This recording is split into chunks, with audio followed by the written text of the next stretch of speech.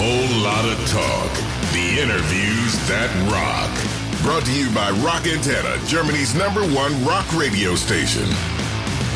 Since your comeback 2012, I guess it was, is the band mattered? And how different is your working process in the team now compared to the first album in 2003? What was the first part of that question? What did you say? Does the band matter? Did it ever matter? Insofar as anything matters. What do you mean? How did the band grow up like this? Oh, matured. Oh, sorry. Sorry, I thought you were asking, do we matter? Oh. We definitely don't matter. Oh, no. Definitely doesn't matter. Maybe that's the maturity. Now we realise we don't matter. Understanding that it's just art and it's supposed to be... It's an expression of something. And when we do good work, it's because we're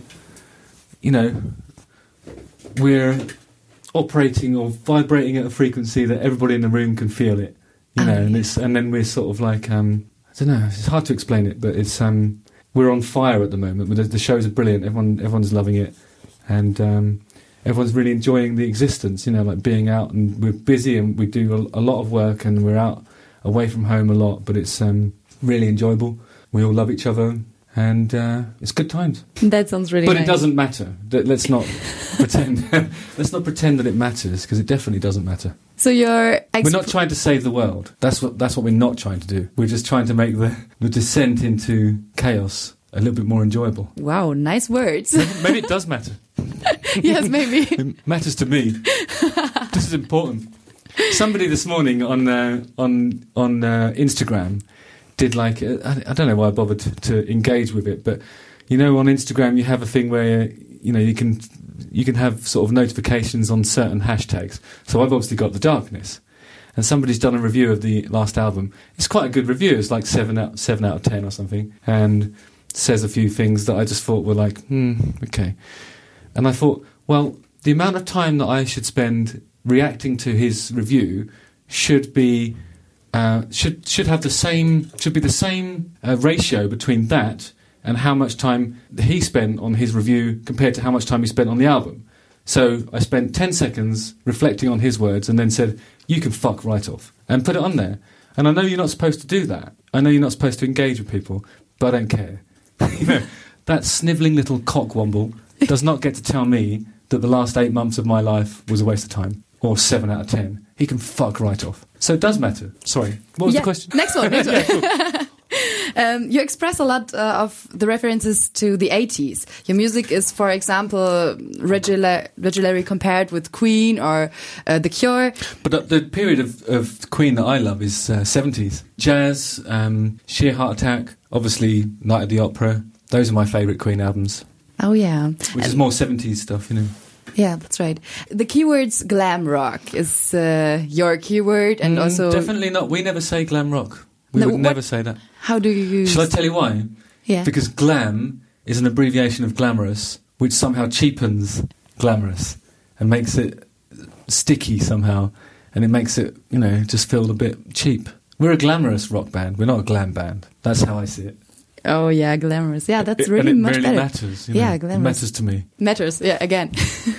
How do you give new impulse to this genre, glamorous rock? I don't think the way to revitalise a genre is to acknowledge that you're operating in it. I think the most important thing is to take every song to its natural conclusion within the means available to you. So we've got there's a certain timbre in my voice, there's a certain tone to the way my brother plays guitar, and so within that you have to explore the songs as far as you can take them. You know what I mean? So it might be us trying to do flamenco, for example, or it might be us trying to do some other kind of music. I can't jazz, say for jazz, for example, and then us not quite getting there, but it having our voice that's how you do a Darkness record.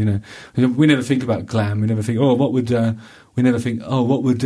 Stones do, or what would Gary Glitter do? We definitely don't think what would Gary Glitter do. As try and avoid the things that he would do. But what would Aerosmith do, or what would Led Zeppelin do? We never think about that. We always just think, what's the best thing for the song?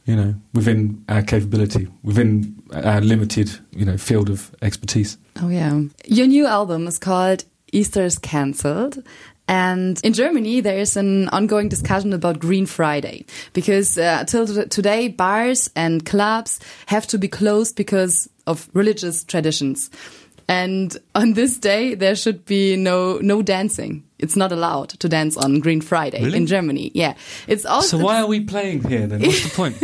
So maybe does this scenario mean that such traditions are not existing anymore? Your Easter is cancelled. Also, this. So maybe in Germany you are allowed again to dance. Maybe. Maybe the children should dance again. Yeah, it's so because is that Good of Friday? Is that when he was crucified? Yes. So that's in Easter? Yes. Oh, okay. So like in England they call it Good Friday, don't they? I mean, which I don't understand. It's like, how can it be good? You know?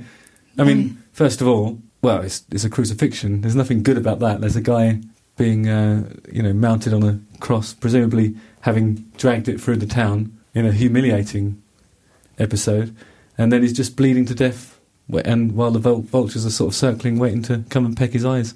Good Friday. I thought you were going to say something about recycling. Yeah, maybe, but no. Now it's Green Friday. Tomorrow, Friday for Future, and all these things. It's again in Hamburg really That's big a good with thing, Greta. Yeah. And well, I can get behind that. So your album, what can you describe in your own words? What is it for you? It's the first concept album, and why is it like this? And what was the idea for you?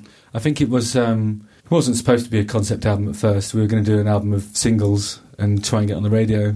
And then, the first thing we did was say to the record company, like, okay, well, once we've got a song, we'll play it to you as a demo, and then we can work together to sort of decide what the song needs to be able to make it radio friendly, or, give it the sort of hit potential that record companies love, And so the idea was we would send them songs every week. But then what happened was the first song took about 6 months, so we didn't send them anything, and then it was just like, oh, okay, it's going to be a concept record, no singles on it.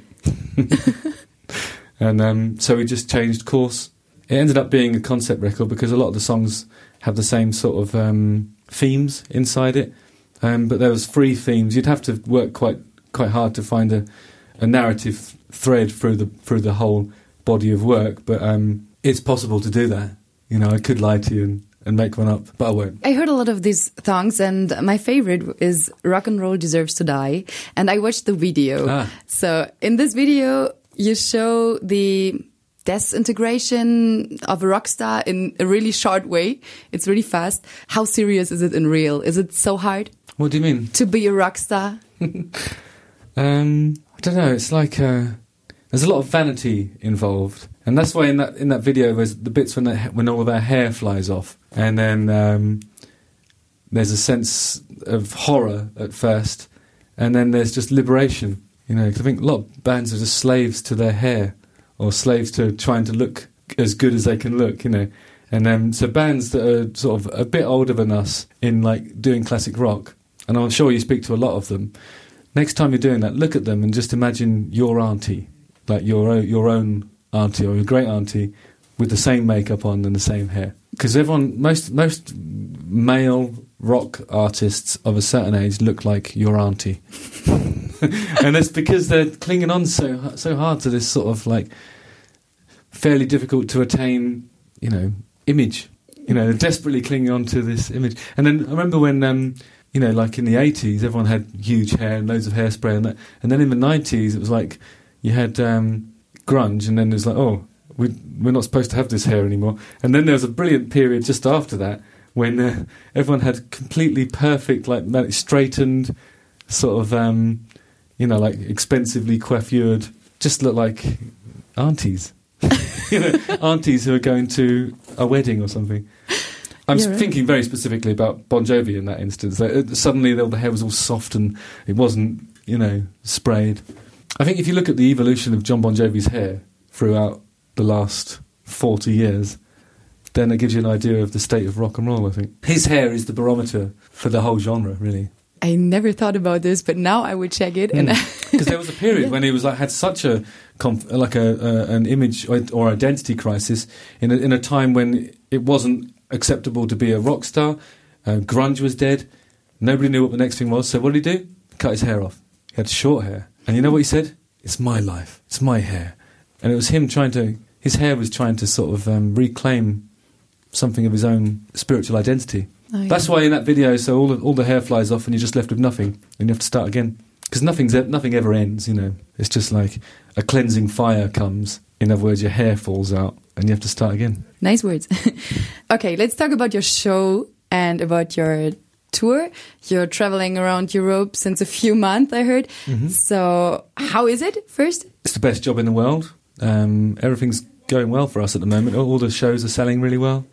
In some of the countries where we've struggled in the past, it's not a struggle anymore. The last album was so well received that the live work is much more rewarding. You know, we're having good times and looking forward to the rest of Europe and Australia, America, and then festivals. Oh wow! So it's good. It's good times. What is special about festivals for you to play there? I just like it because you get to sort of play a more condensed, concise set of your best of. You know, on this tour, because we're touring the album, we play the whole album and then we play like a handful of the favourites from before. But when you do a festival, you try and create a set that's the biggest impact. So it's really good fun. It's like you just hit them with the really fun stuff, and it's always a good time. You know, I'm not sure. I like them all really. There's a couple that I don't like, but we never have to play those because I'm the singer. So. It's your choice. That's right. What was your favorite show until now? Maybe Munich, where our rock antenna also is. Munich was good. Yeah, that was. I liked Munich because it was a very technical audience. And the people that came were sort of staring at our fingers to see where we put them, and then looking at the amps to see what the settings were. And you could really feel that people were interested in it on a technical level. Sometimes you play in places like Italy and it's all passion. Munich, all technical stuff, you know.